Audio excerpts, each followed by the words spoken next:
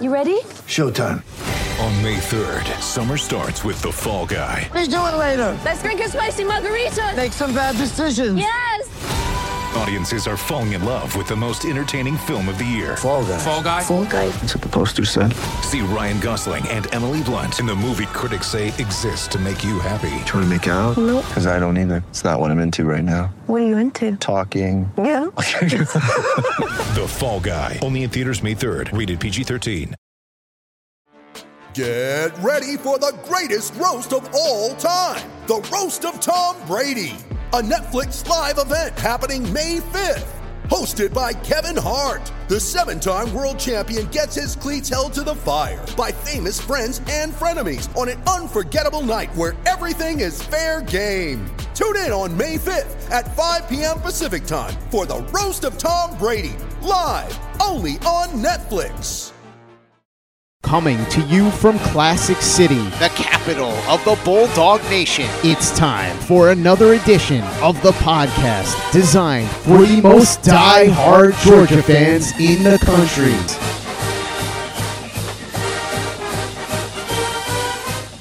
What's up, guys? Welcome back to another edition of the Glory UGA podcast. I'm your host, Tyler. And we have got some questions to answer today. This is definitely the slowest time of the year for a college sports podcast, especially one that skews very much so football heavy like ours does. You know, the previous season, it's now long in the rearview mirror. We're still all basking in the glow of the national championship, but that's a couple months ago. Spring practice has come, it's gone. We're getting closer to the new season, but it's still several months away. Basketball is an afterthought right now, which in this fan base, isn't it kind of always? I wish it wasn't that way, but it kind of always is. Baseball is still going on. It's still in line for a postseason berth, but the team has come back down to earth and kind of limped to the finish line. So all in all, this is the time of year where things usually slow down when it comes to the college sports landscape because there's just not a ton going on. But the flow of content never slows down on this podcast, and it never will slow down on this podcast as long as I'm running it. And our audience, you guys, is made up of the most die-hard Georgia fans on planet Earth. That's why you listen to a Georgia sports podcast that's designed the way ours is, and one that never goes dark. You say what you want about our podcast. We're always here. We never go dark. Doesn't matter what time of year. We are doing our very best to bring you the most hardcore Georgia sports content out there week after week throughout the entire season. So, given the diehard nature of our audience, the flow of mailbag questions for us to cover on the show has never abated. That's never been a problem. In fact, it's usually the opposite. Our problem is I can never seem to find enough time to fit in every question that we get. I used to be able to do that, but as the show has grown over the years, it's become harder and harder to do that. I still try to. I give my very best shot. But you guys are the real deal. You are the most diehard of the diehard Georgia fans out there, and you never let us down. You always have the best questions for us to cover that guide us throughout this long offseason. So today is no different. We're going to take some time today to dig into that mailbag and answer more of your Georgia sports questions. And we're going to kick things off today with Sean. I don't know if we've gotten a question from Sean before. You can definitely correct me if I'm wrong there, Sean. But if you're new to the show, welcome. If you've been a long-time listener that just hasn't sent in a question before, don't be a stranger, my friend, because this is a good question, man. Keep them coming. And what Sean is looking at here is the transfer portal, which this time of year, this is all anyone wants to talk about, whether it's NIL or transfer portal. Those are the two topics that kind of dominate the conversation in the offseason because the offseason is all storyline driven. No one really wants to talk X's and O's this time of year. I do. I always want to talk X's and O's. I want to get into the nitty gritty. I want to talk about these teams. But this time of year, your national talking heads, what you're going to get from them is NIL, portal.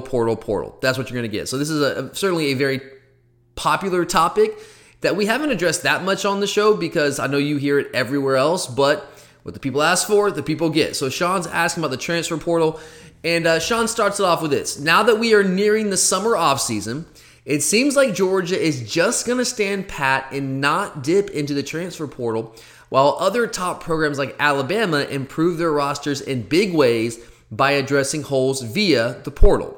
Why has Kirby been so hesitant to use the portal to his advantage this season when it has worked for the team so well in the past? This is our question of the day. I chose it as such because it is more of a big picture look at the team, at the sport, the landscape of college football in general. And I think it's a fair question. It's because we have dipped into the transfer portal in the past. We have not been shy about that. And this year, we haven't really done that at all. So I get where you're coming from here, Sean.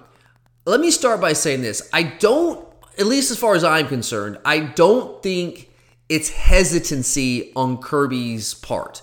I don't think Kirby's looking at the transfer portal and saying, hey, I don't want any part of this. I don't think he's pulling a Dabo Swinney who's intentionally not using the transfer portal philosophically to the detriment of his team. Like we all saw that opening game last year in Charlotte against Clemson. They had some major holes along that offensive line. One of the major reasons they had some major holes along the offensive line is, number one, they hadn't recruited that well at that position. They missed on some guys, and they just didn't have the dudes up front they needed to have to hang with a defensive front like ours. They could have mitigated that by going to the transfer portal. Clemson's is a name brand program in college football right now, and there would have been more than a couple of offensive linemen, I would imagine, that would have been interested in transferring to Clemson. But Dabo did not philosophically believe in it. Dabo, I would say fairly, was hesitant to use the transfer portal. I don't think that's the case here with Kirby Smart. In fact, the way I look at it, now this is just me, this is my perception of our transfer portal hesitancy, if you want to call it that this year. I think it's a good sign. And maybe that's the optimist in me. Maybe that's me still basking in the glow of the national championship and trusting in all things Kirby Smart, trusting that man implicitly with what he's done with our program. Maybe this is me looking at the cup half full. I own that. I will absolutely own that, and I'm okay with that. In fact, I think that's a good way to live your life, right? I mean, we all get cynical at times. I'm certainly not immune to that, but I try to be optimistic about things, especially, again, after we're coming off the national championship, the first one over 40 years. So that's fair. If you want to criticize me for that, that's okay. But I'm choosing to look at this as a good sign. That's honestly how I actually perceive this. Because here's why. Kirby has shown, you're exactly right, Sean. You mentioned it in your question. Kirby Smart has shown in previous years that he is more than willing to go to the transfer portal. Let's not forget his very first year here in Athens, how he went basically to war with Nick Saban over Maurice Smith, over Mo Smith. Now, I know the transfer portal in its current incarnation was not what it is now. Back in 2016, it was still graduate transfers, but Kirby went to bat, went to war with his mentor, old Saban himself, to fight to get Mo Smith on our team. So it's not that Kirby Smart is not willing to use the transfer portal or to get transfers in general. He's shown that he's willing to, whether it's Mo Smith, whether it's Darion Kendrick last year, who really plugged a big hole for us. Arik Gilbert, who I know did not factor in for us last year, but looks to be a major factor in the making coming this season. Jermaine Johnson years past. Lawrence Cager, who was fantastic for us coming over from Miami prior to the injury. I mean, Cager was far better for us than the average Georgia fan thought he was going to be coming into that 2019 season. So Kirby has shown that he is absolutely willing to go to the transfer portal or the transfer market in the days before the official transfer portal to go out and get guys to fill holes for this team. Where you have, because you have this every year, where you have holes in your roster where you have an immediate need. You need somebody, a veteran, to come in and plug that hole right away. Kirby's done a good job of that in the past. He's shown that he's willing to do that. So the question becomes, and this gets to the crux of your question, Sean, why not this year? What has made this year different? And the way I look at it is pretty simple. I think this is indicative of how Kirby Smart and our coaching staff feel about our roster and how they feel about the guys within our program that we recruited out of high school that we have developed to step into those roles. We have lost a ton of talent on defense especially. We know that. That's well documented. We don't need to go into detail on that right now. We've done that all throughout the offseason. You know who we've lost. You watch the NFL draft. You know the guys that are gone. Those are some big name players, some incredibly talented players. And if ever there was a year to go to the portal to find some immediate fixes at those positions, you would think this is the year with all those losses. But yet we haven't gone to the portal, like you said, Sean.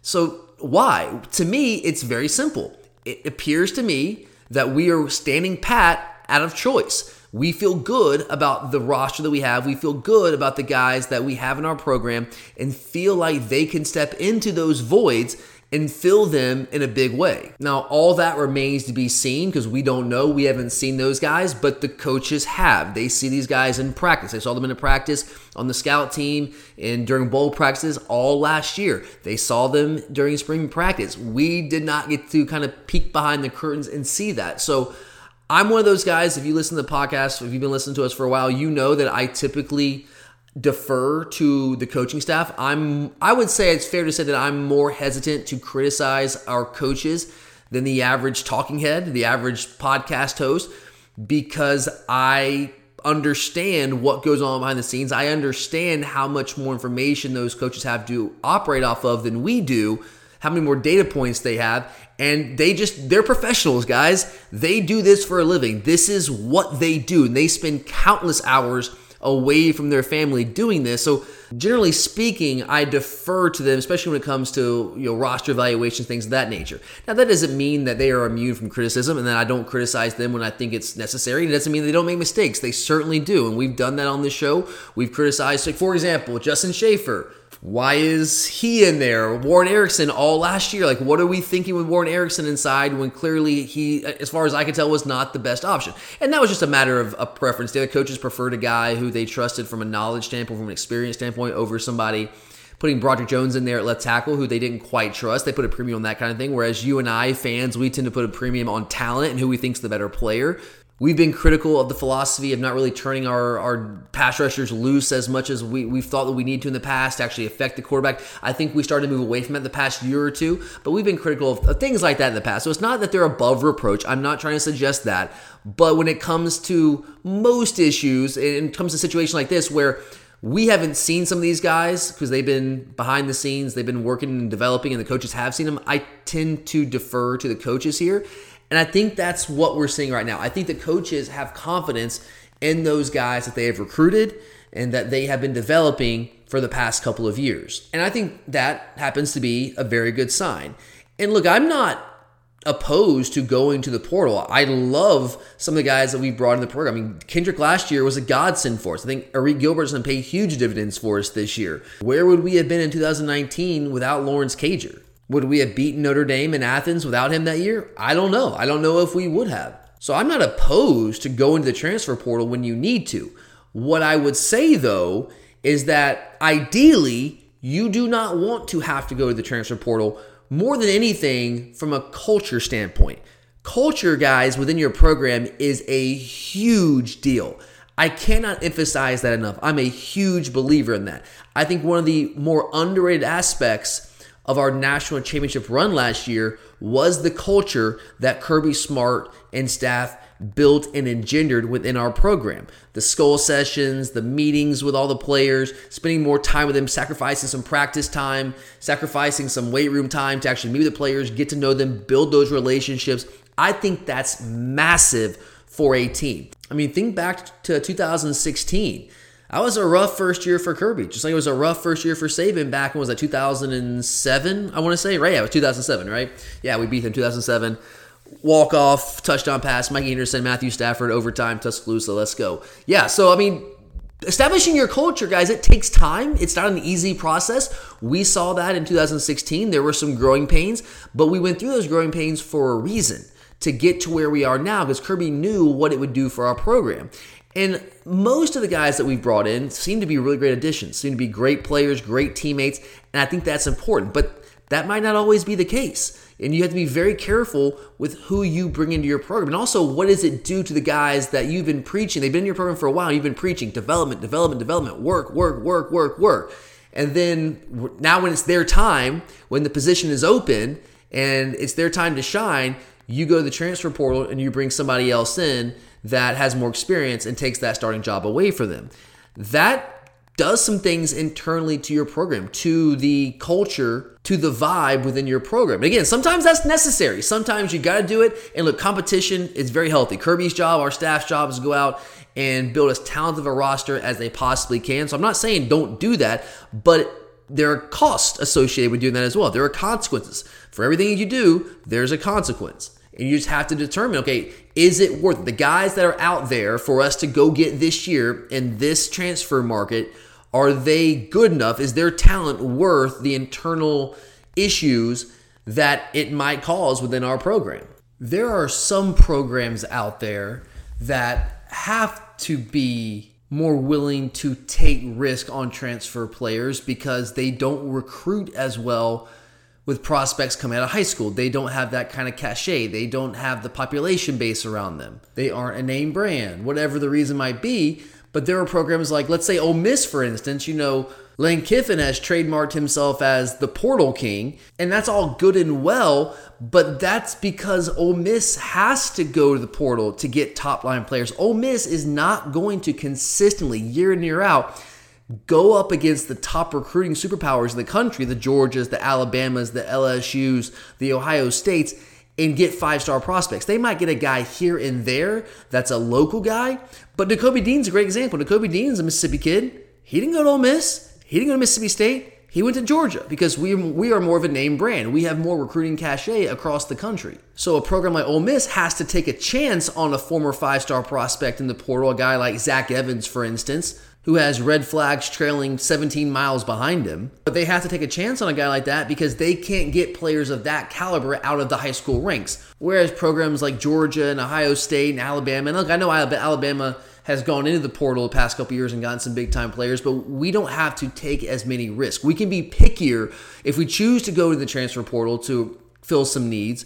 We can be pickier on the guys that we go in there and get. Guys that we do our background checks on and we don't have to take flyers on, that we feel comfortable about the fit and we feel comfortable about them being a part of our locker room and not coming in and being a cancer and dividing things and just causing problems. So I think that's certainly one reason why you're not going to see us be a major player in the transfer portal every single year. We're going to get guys from time to time where we feel like there's a need and we feel like it's a great fit for our programs. I think that's important. I know Kirby Smart thinks that's important. So I think that's maybe part of it. But I think another aspect to this, in this isolated season, this offseason, I just don't think that there are a ton of big-time names out there that we would realistically land out of the portal that would be like shoe-in, no questions asked. They're going to fill that need for us like a guy like Darion Kendrick was for us last year. I don't know if those guys are out there in the portal right now. There were more of those guys early in the offseason, but those guys got scooped up real quick while we were still trying to win a national championship.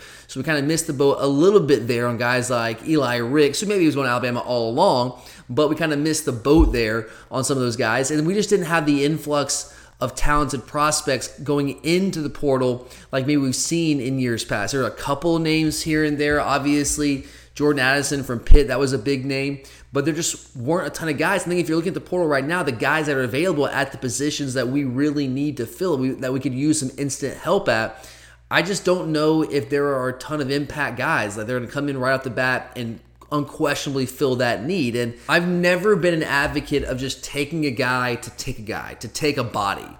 That's not something that you want to be in the business of doing. Before the transfer portal, like JUCO, that was the way to transfer into a program primarily, because you had to sit out a year if you weren't a JUCO guy.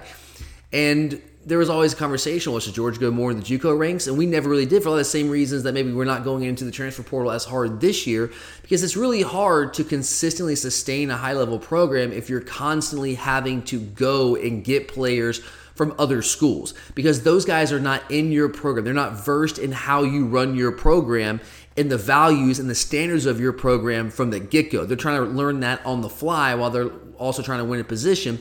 And so you don't get those guys from the earliest years that they're in college. They're kind of already steeped in habits. They've already built habits, and some of those habits might not align with your organizational values and what your standards and expectations are. So it's just tough to consistently rely on the JUCO ranks once upon a time and now the transfer portal to consistently be refilling the coffers of your program.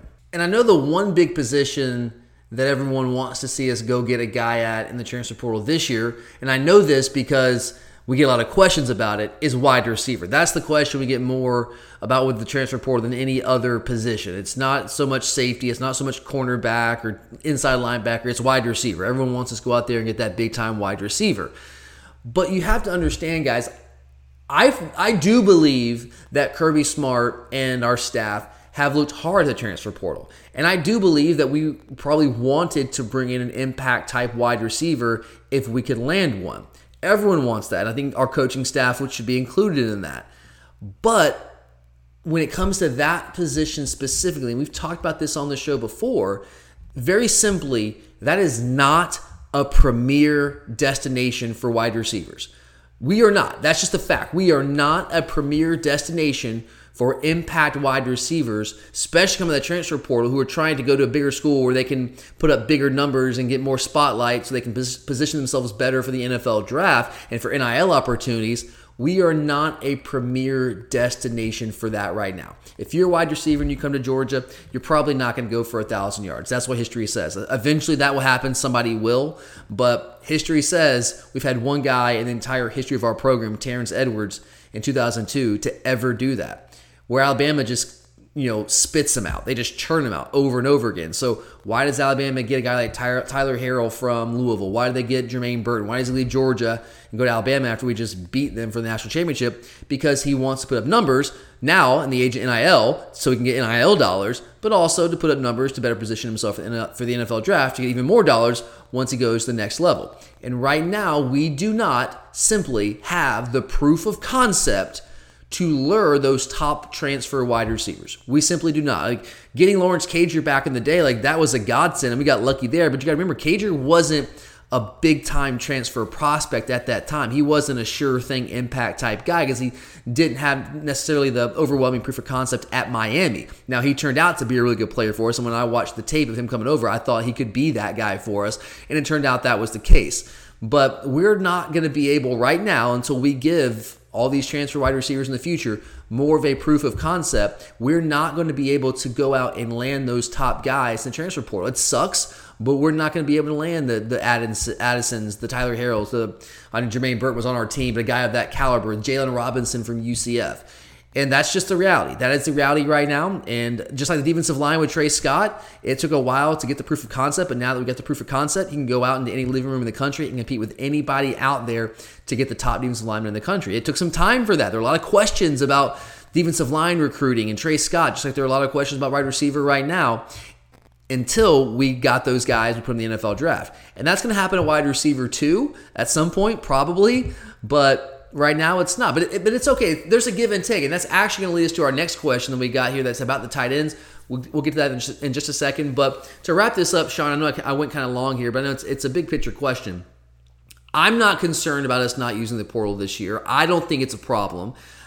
I don't think it's hesitancy on Kirby Smart's part. I don't think this is indicative of a burgeoning philosophy that he's anti-transfer portal. I don't believe that's the case at all. I think it's just a random year and a confluence of events. Our needs just didn't really align with the guys that are in the portal right now. There aren't the impact players out there that we think are better than the guys that we have developed within our program. And I think all that's kind of just combined together to make us, to put us in a situation where we were not as much of a player in the transfer portal this year as we've been in the past, and as much as some of the rivals that we have to contend with in the SEC were this year. But I don't think that's necessarily going to be the way it is moving forward year after year after year.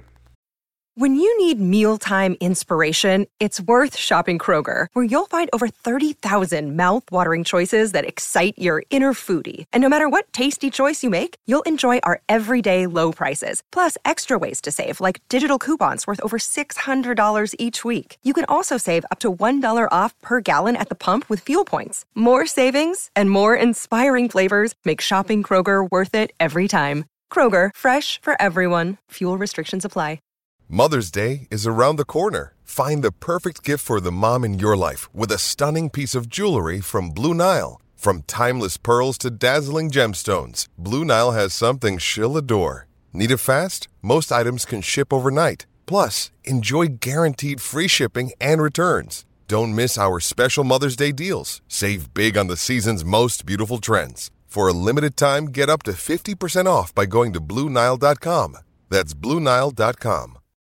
You're a podcast listener, and this is a podcast ad. Reach great listeners like yourself with podcast advertising from Lips and Ads. Choose from hundreds of top podcasts offering host endorsements, or run a reproduced ad like this one across thousands of shows to reach your target audience with Libsyn Ads. Go to libsynads.com now. That's LIBSYN ads.com.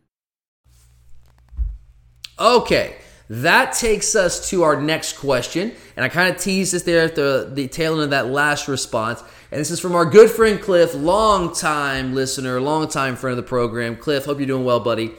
And Cliff is not talking about wide receivers, he's talking about tight ends. So Cliff asks, have Georgia fans been too fixated on seeking 5-star wide receivers that we have lost sight of having 5-star hybrid wide receivers and tight ends? Could it be possibly that Kirby and Monken have a new formula in mind? Cliff, you have hit the proverbial nail on the proverbial head. Absolutely 100%. You're spot on here, my friend. And that's kind of what I was getting to at the tail end of that last response. I wanted to save it for this question.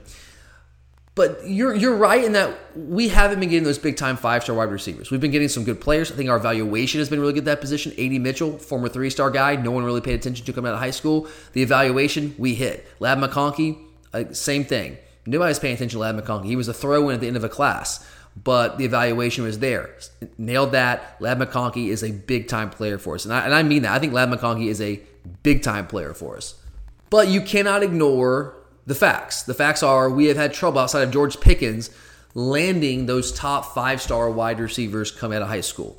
And that's been a pretty consistent theme here for a couple of years now. That's nothing new. It's one of the reasons why, it's a big reason why Cortez Hankton is no longer employed by the University of Georgia, and he took a lateral job at LSU. Because he could kind of see the writing on the wall. He heard the noise. Let's just put that out there. That's certainly the case. But we've had problems getting 5-star wide receivers. Alabama has not. LSU has not. Those programs recruit those guys just fine because, again, I go back to what I said with the last question, proof of concept. They don't have to project. They don't have to sell wide receiver prospects coming out of high school, those top 5-star guys, on the possibility that you can be the one to break the code. You can be the one to be the next 1,000-yard receiver. They don't have to sell that. They just say, look at the numbers, man, and look at the guys we put in the draft. That's all they got to do, and it sells itself. We have to actually go out and sell our program and say, hey, look at our awesome college town. Look, we're winning titles, and yeah, we promise we'll get you the ball more, but we can't actually prove that we're going to do that. We can say it, but the proof of concept's not there. Other programs don't have that issue. And I know there's a lot of consternation in the fan base. Again, I know that because we get a lot of questions. We run a Georgia podcast, and we get a lot of questions about that. So many that we don't even cover all of them because we can only answer that question so many times. So I know that frustration is out there. It exists in a large portion of the diehard fans in this fan base. There's no doubt about that. And I'm not going to lie, I get frustrated with it at times as well. I would love to be landing those 5-star guys. But there's a give and take here. When you think about why is Georgia not landing those 5-star wide receivers? Well, it's because our offense is structured in a way that features different elements of the offense. You know, we like to call ourselves RBU, right? Running Back University. Well, we wouldn't be that. We couldn't sell that to players as much, to top running backs, guys like Branson Robinson and guys like Kendall Milton. We couldn't sell ourselves that way to those guys if we weren't running the ball as much as we do and as committed to run as we are. If we were chucking the ball around the field and throwing it 50 times a game and running backs are only getting 10 touches a game, well, yeah, we could recruit more wide receivers, but what you're gaining in wide receiver recruiting, you're losing, you're giving up in running back recruiting. There's give and take there. And so if you look at how our offense has been structured lately under Todd Monken, especially with the emergence of Brock Bowers, and Darnell Washington certainly to a lesser degree, but he's obviously a big-time player, we're landing these 5-star and top 100 prospects at tight ends in a way that nobody else in the country is because we are featuring those guys. If we didn't feature Brock Bowers last year the way that we featured Brock Bowers, do we get Oscar Delp? He might have gone to South Carolina. He was strongly considering South Carolina. Do we get a guy like Pierce Spurlin? Probably not. Do we get to put our foot in the door of the top tight ends in the country year in and year out? Probably not. Now, Todd Hartley's a fantastic recruiter. That's certainly a part of it too. But we have proof of concept. We have shown that. And we have not only told those guys, hey, here are our plans for the tight end position. We've told them that. And now we have somebody we can point to and say, see, this is what we're talking about. If we didn't feature Brock Bowers the way we did last year, if we featured Jermaine Burton more, maybe Jermaine Burton's still on the team. Maybe we can go out and get a 5-star wide receiver, but we're not going to get into the living room.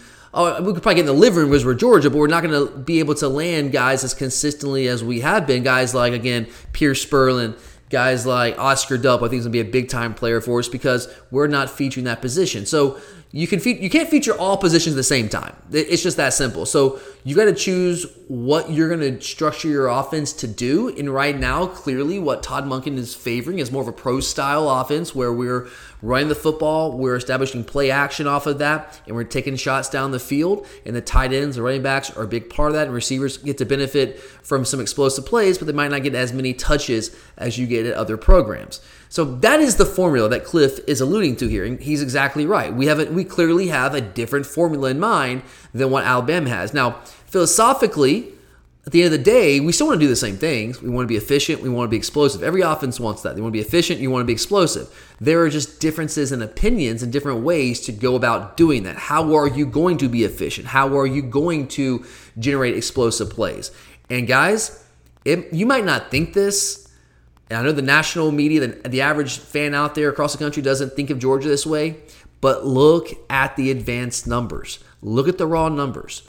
We are as efficient and as explosive as just about anybody in the country offensively using the formula that Todd Monken has put in place with our program with the running backs and tight ends. Those are facts. Those are hard numbers. And I know that we don't run as many plays because we don't go tempo, so our overall total yardage numbers, which I think is a very overrated stat, aren't as high as Alabama's, and that skews the perception of our program and of our offense. And also the fact that we were just murdering everybody last year, so we basically stopped trying to score after halftime for the vast majority of our games last year. So we didn't put up 70 spots on teams. But if you look at explosiveness numbers, you look at efficiency numbers, we were as good as anyone in the country, and I stand by that because that's what the numbers say. And at the end of the day, and I think I was talking about this with Cliff over Twitter, and I think I said this in one of my tweets, at the end of the day, I really don't freaking care how we get it done. I want us to be efficient and explosive offensively. I want us to score. I want us to put up points, and I want us to win freaking football games. And you know what? We won more freaking football games than anybody in the country last year using that formula, using the running backs, using the tight ends, using the play action game. We didn't do it like Alabama, but we beat Alabama. We won the national title. So again, I don't care. If it's featuring wide receivers, fantastic. If that means we're going to get a load of 5-star wide receivers, the top wide receivers in the country every year, great. If that means that we're going to get the best tight ends in the country, great. The best running backs, great. I really don't care. I don't. I just want us to win, and I think you win by being explosive and efficient offensively, and we're doing that right now. If that stops, then let's revisit this. But right now, I don't see why it would stop because all those guys are back this year, and they're a year older and more experienced, and I think we have more weapons to work with offensively, so I think we're going to be fine. I think we're going to be in the top 5 in most of those categories yet again. So Cliff, again, my friend, as usual, buddy, nailed it. Absolutely nailed it here. All right, next question. This one is from Paul. Paul's had a series of great questions over the past couple months over the course of this offseason, and this one is no exception. So thank you, Paul. Always appreciate it, man. Paul is asking about Tyke Smith. He asks, one of the biggest X factors on the team this year is Tyke Smith. I feel like no one's talking about him, though. What are your expectations for Tyke this season, and how much would a healthy Tyke Smith alleviate your concerns about the secondary? Great question. First off, let me just say, I don't have a ton of concerns about the secondary. I'm not going to sit here and say I have zero concerns, but I do think that I'm probably less concerned than the average fan, at least based off my interactions with our listeners. I know that's not everybody, but it's enough of the fan base. I think there's more concern out there than I personally have.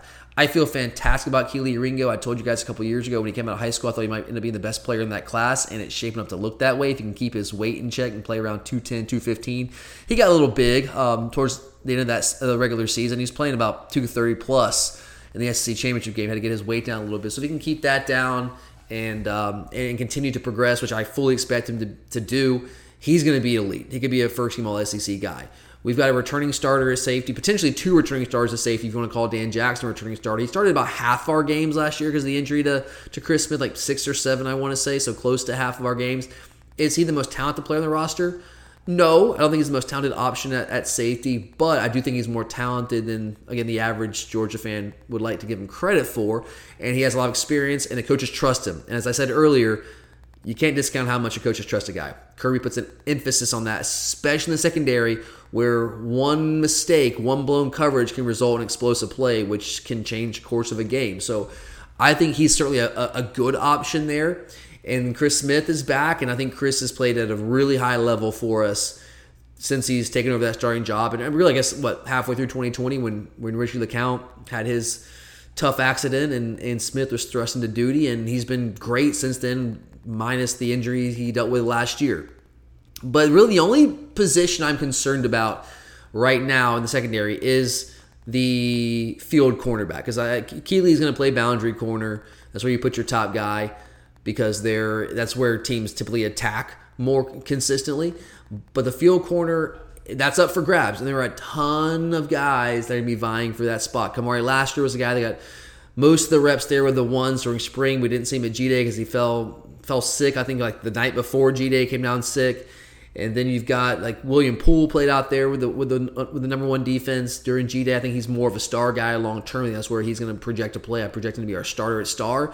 And I thought, he had a rough game at times against Alabama. He did some good things against Alabama in the SEC championship game, but he also got burned a couple times, and that's to be expected. He hadn't really played much in his entire career.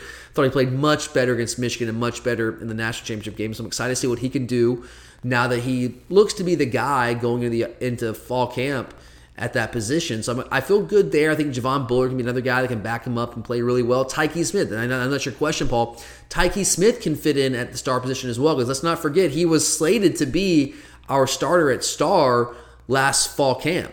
Then he hurts his foot about halfway through fall camp and then comes back and is working himself back, and then he tears his ACL. Just really tough stuff for him. But he can certainly factor in there as well. But it's the other cornerback position. Is it going to be Kamari Laster? Is Bullard going to get a look out there? Is William Poole going to get more of a look out there? Dalen Everett, I thought, looked really good for a guy who was an early enrollee at G-Day. Nyland Green's a guy that a lot of us thought as an early enrollee last year was going to be a guy that would factor in there, and I think he's starting to make some moves. We have some highly talented 5-stars, Julio Humphrey, Jaheim Singletary coming in. I think we have a question later on about Marcus Washington Jr., who just reclassified to the 2022 class. So there are a lot of options and a lot of talented options. I'm not concerned about the talent. I'm just concerned about the experience. I do like the fact that it is a position where we have a lot of young talent and there's going to be a lot of competition. So I like that. But the fact is, whoever ultimately ends up taking that spot is going to have essentially zero meaningful experience playing that position. And that's concerning when you open up against a Power 5 opponent in Oregon. Although, Bo Nix is their quarterback, so take that for what it is. And then you got South Carolina with Spencer Rattler in Week 3 early in the season. And those are teams that can challenge us through the air. And they're going to target that position. So that's a little bit concerning. So that's why I say I don't have zero concerns, but I'm not overly concerned. As for Tyke, again, I do think he's going to get a look at star. I think he has some positional versatility. I think he's another guy that'll get a look at safety. I think Dan Jackson right now is the starter going into fall camp alongside Chris Smith, but Tyke Smith, David Daniel are both going to get some serious looks there. And it just depends on how healthy Tyke really is. Like we know how far he'll be removed from the injury, but how much has he progressed? Is he back to 100%? Like he's cleared, but is he 100%? He was doing some things during spring practice. I think there's a good chance he'll be close to 100%, but we just don't know when there's a rust factor. And he didn't really play that position for us when he was practicing last year. It's tough. It'll be an uphill battle for him. But I do think he'll factor into our plans some way, somehow, because he's that talented. Let's not forget he was a third-team All-American at West Virginia coming here to Athens. He's a guy that can absolutely help us. And I do think that the fact that he can play multiple positions helps him, but I think it's going to be star or safety, one of those two. And there's going to be an open competition, and I think he'll be in the thick of the competition at both positions. My expectations, I don't know. It's just tough to project without knowing the injury situation, exactly what he is, where he's at from a health standpoint. I know this is kind of a cop-out, and I apologize for that, but I'll say my expectations for him are to be in the thick of the competition at both safety and star. That's really what my expectations are right now for him without knowing where he is from a full-on health standpoint. You're a podcast listener, and this is a podcast ad. Reach great listeners like yourself with podcast advertising from Libsyn Ads. Choose from hundreds of top podcasts offering host endorsements, or run a reproduced ad like this one across thousands of shows to reach your target audience with Libsyn Ads. Go to libsynads.com now. That's LIBSYN ads.com. You're a podcast listener, and this is a podcast ad. Reach great listeners like yourself with podcast advertising from Libsyn Ads. Choose from hundreds of top podcasts offering host endorsements, or run a reproduced ad like this one across thousands of shows to reach your target audience with Libsyn Ads. Go to libsynads.com now. That's LIBSYN ads.com. Okay, after that final break, we have 3 more questions that we're going to get to today, and we'll save the rest for later on in the offseason. This next one is from Pete. Now, this is a newsworthy item that came out early this week. I want to say maybe Monday. I think it was Monday, actually. But this is about Marcus Washington Jr., whose dad, yes, was that Marcus Washington who played linebacker for us when I was in college, actually. He is a cornerback, and he's reclassified to the 2022 class. So Pete says, I was surprised to see Marcus Washington Jr. reclassified to the 2022 class. Why do you think he made this decision at this stage, and what chance do you give him to contribute next season? All right, so it's kind of a 2-part question here. First off, why did he make this decision at this stage? This is pure speculation. I don't know the guy. I don't have any sources near this. I haven't really talked to anybody on the program about this, so this is just 100% pure speculation on my part, and kind of just reading the tea leaves and kind of figuring out what's going on there. But if I'm looking at this situation from the outside looking in, which I am, I think there's a couple things to consider here. Number one, we have a position at that field corner that is wide open right now. There is no really presumptive starter. I mean, I know that somebody had to work with the ones during spring practice, but I don't think we can go as far as saying Kamari Lassiter is a presumptive starter right now. Maybe he has a slight edge going into fall camp, but that position is open. And next year, it's not going to be open. Now, Kelee Ringo is almost certainly going to go pro, but then if he doesn't come in this year, all those young guys that came in as part of the 2022 recruiting class, the Singletaries, the Everetts, the Humphreys of the world, they're going to have a full year of development and practice time ahead of him. So that's a leg up on him, and not to even mention guys like Nyland Green, obviously. So even if he does not come in and win that open cornerback job this offseason, which I do think will be an uphill battle for him, we'll get to that in a second, but even if he doesn't win that job, what reclassifying does for him is it puts him on a level playing field, even grounds with those guys that were coming in as part of the 2022 class. Again, the Julio Humphreys, the Dalen Everetts, the Jaheim Singletaries. They're not going to have a year's development as an advantage against him going to that battle next year when Kelee Ringo goes to NFL draft, which, barring injury, he almost certainly will. I think that's what it's more about than anything else. And if you look at his high school program, I mean, I know a lot of people, or maybe not a lot, but I have seen some people say, oh man, like you're missing out on your senior year. Do you really want to miss out on your entire senior year? You don't get those memories back. And I hear that and I get that. I do remember my senior year fondly. I remember my high school years fondly. I certainly remember that. But you also have to factor in where he's playing high school football. He plays at Grovetown, and if I'm saying this correctly, I believe they've won like 5 games combined the past 2 seasons, something like that. They're not good. It's not a great program. This is not a contending program. They're not going to contend for anything. They're probably not even going to contend for a playoff spot this year. So why stick around if you're already in a position where you have the credits to graduate early? Why stick around and play for a subpar high school football program when you can go ahead and go to the University of Georgia, get the best coaching, get the best development out there, and put yourself in position to maybe compete for a job this year that's available? And if not, compete for a job next year that will almost certainly be available when Kelee Ringo goes to the NFL draft. Just put yourself in that position. Go ahead and get a head start. I think it's smart, honestly. I really do think it's smart on his part. And it's probably the move I would have made if I was in his shoes and he thinks he's ready at this stage. Now, the next part of this question, second part here, what chance do I give him to contribute next season? Honestly, not a ton. He's not an early enrollee. He missed spring practice. Now, there's some other guys. Jaheim Singletary did not enroll early. Julio Humphrey did not enroll early. I wish they would have, but they did not. So that's not necessarily the end of the world for him. He could come in, he could compete for a job, and ultimately win it out if he's the best guy. That's not unheard of. It's unlikely, but it's not unheard of. What I'm talking about is more from the perspective of how game ready is he right now. I have watched his tape several times, many times actually, going back to when he committed, and I think he's a guy with a really high ceiling. I think he has the potential to be a really good football player. I just don't think he's there right now to the point where he's ready to be that kind of guy in the SEC for a potential national championship contender. He's 6 foot, 170 pounds. He needs to get a little bit bigger, a little bit stronger. He's got really good speed. He is fast, and that's something you can't teach. And Kirby is big on speed in the secondary, really speed all around. That's important. But he's raw right now. He certainly has to learn how to play that position at a collegiate level, at an SEC level, at the level that we demand of our cornerbacks. And I think if he came in for spring practice, that could certainly would have helped him in that regard. But not coming for spring practice, coming in here for the summer months, the workouts, which is great, but not really practice time, actual practice time, and just getting his first taste of practice in fall camp, I think it's unlikely. I think there are other guys who have a better chance to win that job than he does. But again, I think it's more about 2023 than it is about 2022 for him and putting himself in position for that. Now, could he be a special teams contributor? Sure, that's not out of the question. And that's a contribution to the team. That's not valued as highly as I think it should be by a lot of players, but I don't see him being a major contributor at cornerback or star, really anywhere in the secondary in year one. All right, next up, we got a question from Christian. I appreciate it, Christian, who's asking about the week 1 kickoff time. I'm sure you guys saw this earlier in the week. I think this was released on Tuesday. I'm a sucker for these kind of things. I love it. To me, like when they release the first 3 weeks of the schedule, like the TV times, the kickoff times, which they should be doing here. They usually do it like right before Memorial Day. So within the next week or so, we know week 1 now. We'll probably know weeks 2 and 3 here shortly. I love this because it's one of those markers.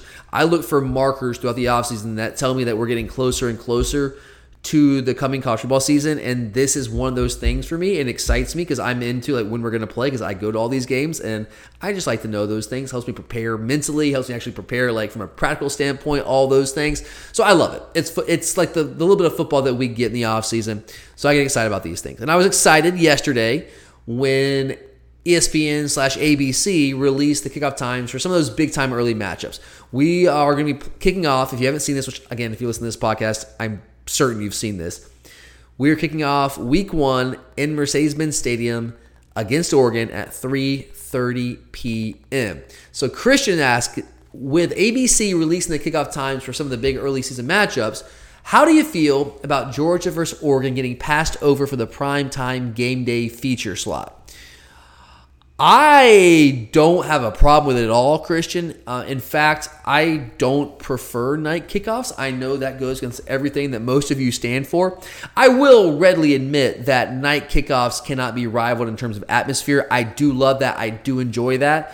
Selfishly, though, from just my perspective on like what I like to do on game days, 3:30 is a really good time. I actually don't hate noon games. I know that's anathema to most of you. You're going, oh, how dare you? Spit takes in the car. I know. I get that. I know I'm not the norm when it comes to that. But obviously I want to see our games. I also like to watch other games of the day. I love Georgia football. That's the number one passion in my life. But I also am passionate about college football in general. I like to watch other games. And if we play at night, most of the other good games are on at the same time, and I can't always watch. I record them and watch them later, but it's not the same thing. So I don't hate night games, but I prefer like a 3:30 kick, to be honest with you, because that way I can watch the games before most of those games, and I can watch the night kickoffs, the primetime games. So I'm not bothered by it. I know some people like to tailgate all day and get liquored up and have a good old time, and dude, more power to you. That's awesome. That's a huge part of college football. I get that. But for me personally, I actually kind of like it. I do, especially if it's not on a campus site. If we're playing a neutral site game, I do not want that game at night. Why do I want to play at night inside Mercedes-Benz Stadium? That does nothing for me. The environment, it's a clinical environment anyway. It's less so when you have a college fan base in there than the pro fan base, but it's just not the same. I think college football, don't even get me started on neutral environments. College football needs to be played on campus, so that's absurd. But that's neither here nor there. That's for another day. So I'm not upset about it from that standpoint. Am I upset about the game day feature slot? I mean, not really.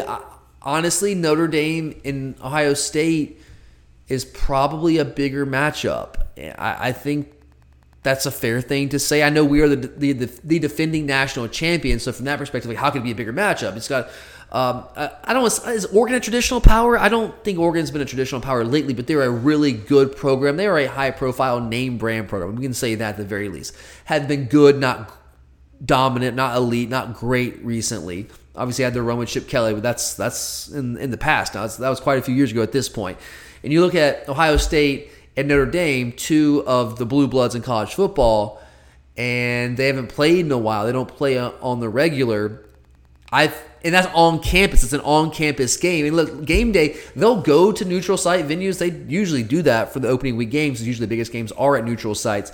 But when they have a matchup of that stature, week one, and it's on campus, game day would prefer to be on campus. They get more of the fan base there. It's more of an audience. That's kind of what game day is meant to do. It's an on-campus kind of deal. That's really what they're built to do.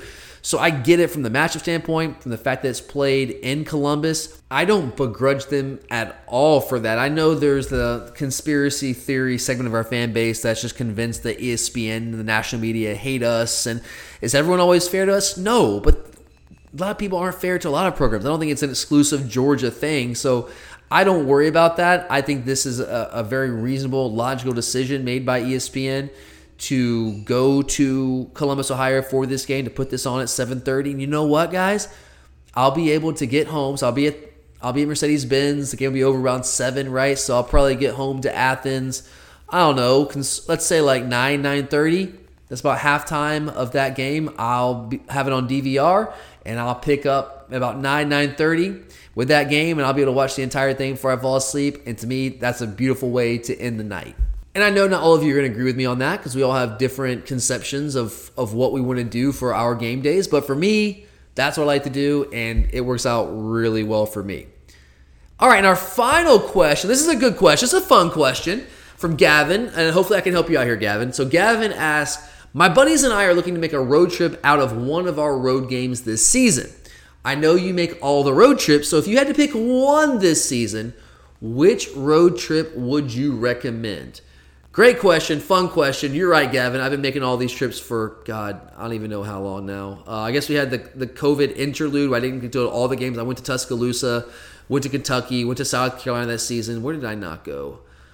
Where did we play? Arkansas. Didn't go to Arkansas, but, man, I wanted to go to that game. But neither here nor there. Could not convince the wife at that point early in the season to go to that game, but that's okay. Still got to go to a lot of them, but didn't go to all of them that year. But other than that, for a long time now, I've gone to all these games. So, yeah, I think that I have some good tips for you here.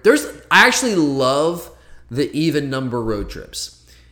I know that they are longer because this is always when we have an SEC West team that's not a permanent rival like Auburn. We always have one of those teams on the road this year. We always have Missouri on the road this year and Lexington on the road this year, so Kentucky. Those are three of our longest road trips, all in 1 year. But I think it's really cool to go to the SEC West towns that we don't get to go to on a regular basis. I really enjoy that, whether it's Baton Rouge or Oxford or Starkville this year. I love going to those places. We don't get to go very often, so it's fun.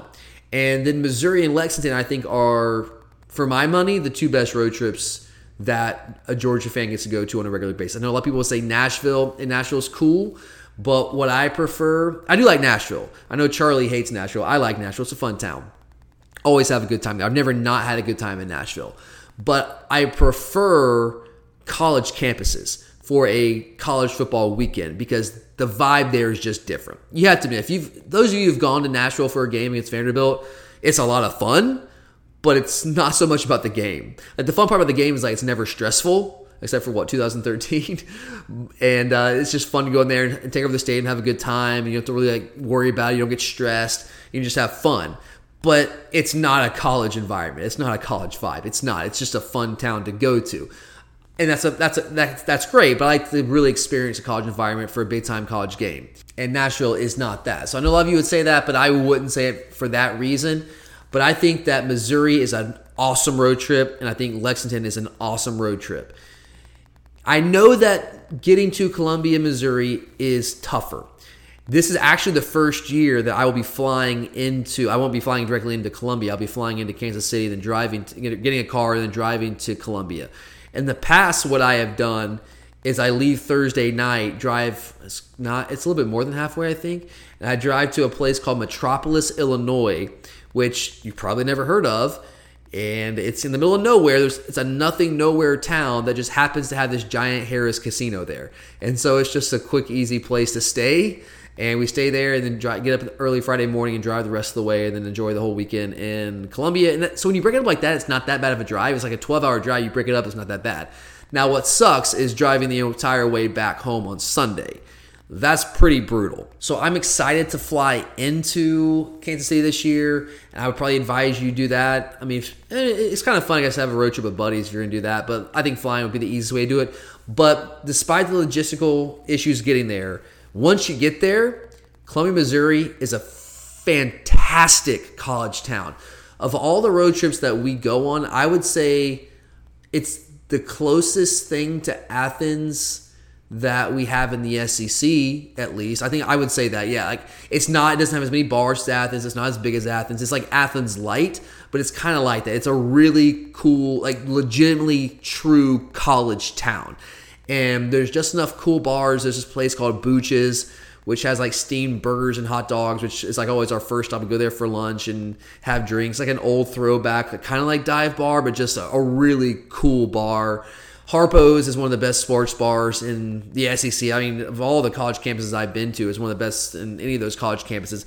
It's really cool. It's got different levels to it, so it's got like different vibes and different levels. There's a place for younger college kids, for older people. Like, I guess I'm old now, and then like even older people, like my wife's parents who go on some of these trips with us. So it's a fantastic town. Now, I would strongly, if you're going to go to, that would be my number one recommendation because it's just cool. And it's a Midwestern vibe. It's a different vibe. It's got everything you'd want there. You guys know, if you listen to the show, I like to, on Saturday mornings, I'm a runner, so I'm always training for the Ath Half during the football season. And so I like to run. It's got great running. The campus is gorgeous. The downtown is awesome. You can literally run down the stadium, run around, run back. It's great. It checks all the boxes for me, other than like the distance. And I get that can be a turn off for people. But if you haven't gone, guys, and this is not just for Gavin here, any of you have not gone and you're looking to make a road trip, Missouri is fantastic, man. I would strongly recommend going there. I love it. So that'd be number one for me this year. Number two would be Lexington. It's a close number two. I love going to Lexington. It's just a cool trip, man. And no, I guess I did it once. I don't do the ponies thing. And really, when we go in late when we go in late November, Keeneland's not really running. When you go in October, which we've done a couple times, you can watch the horses and do that kind of stuff, and that's fun. It's a good trip. People like to do the distilleries, the whiskey places and all the bourbon places, and that's cool too. That's all fun and games. I don't really do that. I just like Lexington. I think it's a fun town. I think it's a cool place. Again, it checks all the boxes for me. Good hotels, everything's within walking distance to the stadium, which is a big thing for me. Good restaurants, good bars. There's a really cool bar in downtown Lexington called Henry Clay's Public House. I think is really cool. There's just a ton. There's a ton of restaurants, ton of good places to eat. You can especially like late November, you can also catch a Kentucky basketball game if you're into that kind of thing. It's just fun to go into Rupp Arena and check that out. So that would be number two for me. And it's, from Athens, it's about a 7-hour drive, which is not short, but it's fine. We usually go through the Smoky Mountains. That's how I go to get up there, and usually there's some good scenery to take in that time of year. Now playing them really late November, I don't know if we'll see as much. We'll see if it's dead by then. Who knows with the weather these days? You never really know. But that's a really fun trip. It's all walkable, good, fun stuff. I really enjoyed that trip as well. So that'd be number two for me. Starkville, never actually been to Starkville. That's one place that I've not been to, so I can't speak on that one. That one's going to be new to me this year. Jacksonville, I always have a good time in Jacksonville, but if you're looking to make a unique road trip, I mean, you can do that any given year. I wouldn't, you guys know where I stand with Jacksonville. Downtown Jacksonville is a nothing town. I've kind of figured out where to go in Jacksonville now. You go to the little 5 Points, you go to San Marco, there's some nice little areas there, but they're not within walking distance of the stadium, which annoys me. So, yeah, it's a whole thing. It's just, Jacksonville, it's a fun trip. But where that stadium's located, the fact there's nothing downtown annoys me. So that would not be my recommendation. Who else am I missing? Oh, South Carolina. I think South Carolina's a fun trip too. Now that one is a quicker trip. So if you're looking to make the quick turnaround, that's a quicker trip. I think Columbia, South Carolina gets a bad rap from some people. And I know that's what fan bases do. They make fun of other fan bases' towns. When you're Athens, when you're Georgia, you have the best college town in the history of college towns. You can make fun of everybody. So everything pales in comparison to Athens. We have to realize that when you go to these towns. But I think Columbia, South Carolina, it's a solid town. I mean, it's a capital city, so it's a little bit different, but it does have the college feel, which I like. And there's enough places downtown. The Vista is an area there that's growing a lot. There's more new hotels. Actually, I'm saying the hotel is brand new. I think it's an AC hotel that's brand new, I want to say, that's being built. No, not AC. It is a Cambria. So I think it opens in like July. So I'm taking a flyer on it and staying there downtown the Vista. So there's a ton of great options there. So if you, Gavin, want some more specific details, reach out to me, man. You can DM me or email us at gloryugapodcast@gmail.com, and I'd be happy to give you some more recommendations. That goes for anybody out there. If you guys are making any road trip and you are looking for recommendations on lodging, food, whatever, just let me know. And chances are I have some recommendations I can give you guys. Now, it's all based on what I like to do, and that might not be what you like to do, but I can at least tell you places I like to go and things I like to check out when I am in these places. So yeah, happy to help. Just let me know. But that is all I've got for you today, guys. So I guess real quick before we get out of here, I do just want to throw this out here about the baseball program. We have been limping to the finish line, but we did get 1 of 3 against Tennessee. We avoided the sweep, which was huge because that still keeps the hope alive, number 1, of making the NCAA tournament, and number 2, of hosting a regional. I think we're in really good shape to make the NCAA tournament. We're 14-13 in conference right now, 34-18 overall after being Presbyterian on Tuesday, wiping them out 18-3. There have been 0 SEC teams in the history of the college baseball tournament that have been left out of the NCAA tournament when they win 16 conference games. We play Missouri at home this weekend, the final regular season series of the year, and they are the worst team in the SEC according to record. If we can take 2 out of 3, just take care of business against Missouri and get to 16 conference wins, we're going to be historically guaranteed a spot in the NCAA tournament. That's going to happen. We're going to get in the tournament, guys. Even if we don't get to 16, even if somehow we lose this series and only get to 15 wins, our RPI and student schedule are both still top 10 in the country. We're still going to get into the tournament. I feel strongly about that. We won't host. That's what I'm more concerned about, is are we going to be able to host a regional? Because I think that's a big deal. With our bullpen issues, which we have talked about on this show before, it's really important that we be a 1 seed and get to face a 4 seed in the first round of the regional so that we don't have to dig too far into our bullpen. Our bullpen is very thin on quality arms right now.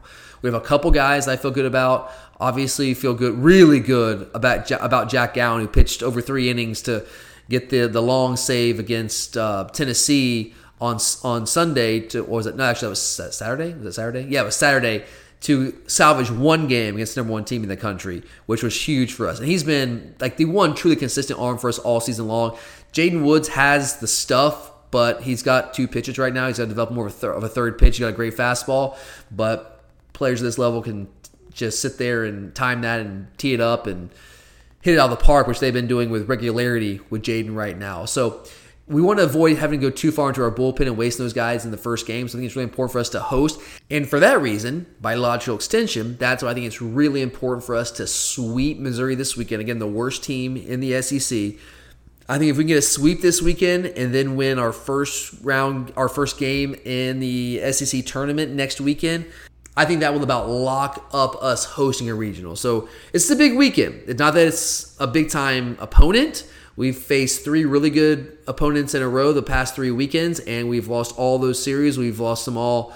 We've taken 1 game in each of those series. We had LSU, man. We had LSU in Baton Rouge on Sunday, and then Jaden Woods came in and just freaking blew it, man. Oh, that one hurt. If we'd won that game, we might already have locked up a regional, maybe. I don't know, whatever. That's in the past. Now, can't worry about that now. But I think we're in good shape. We need to have a big weekend at home to close out the regular season and at least win a game, I think, in the SEC tournament in Hoover next weekend. And I think we can host. I think that's big for this team. I don't think this team has College World Series potential. I mean, anything could happen, sure. But I don't think that we have the arms in the bullpen right now. And we don't have the depth in the starting pitching lineup right now. We have 2 guys. 1 guy I feel great about in John Cannon. And then Liam Sullivan I feel pretty good about. I mean, most of the time. He's had trouble getting to the 5th inning at times. But he pitched well for us, well enough against Tennessee last Saturday. And Nolan Crisp is not a dominant arm, but man, he gives us a chance to win just about every time out. He actually gave us a really good chance to win on Thursday night against Tennessee, the number 1 team in the country. We just couldn't score enough runs because they have dominant pitching. But he's been, he's a guy that was slated to be a bullpen guy and has been thrust into a starting role, and I think he's performed admirably in that role when that's not really what he's made to do. But that's where we are with baseball heading into the end of the regular season. We'll have you guys updated on what the postseason outlook is next week. So make sure to check back for that. Of course, we'll also have your football fix for you as well, as we do each and every week. We never stray too far from the gridiron on this podcast.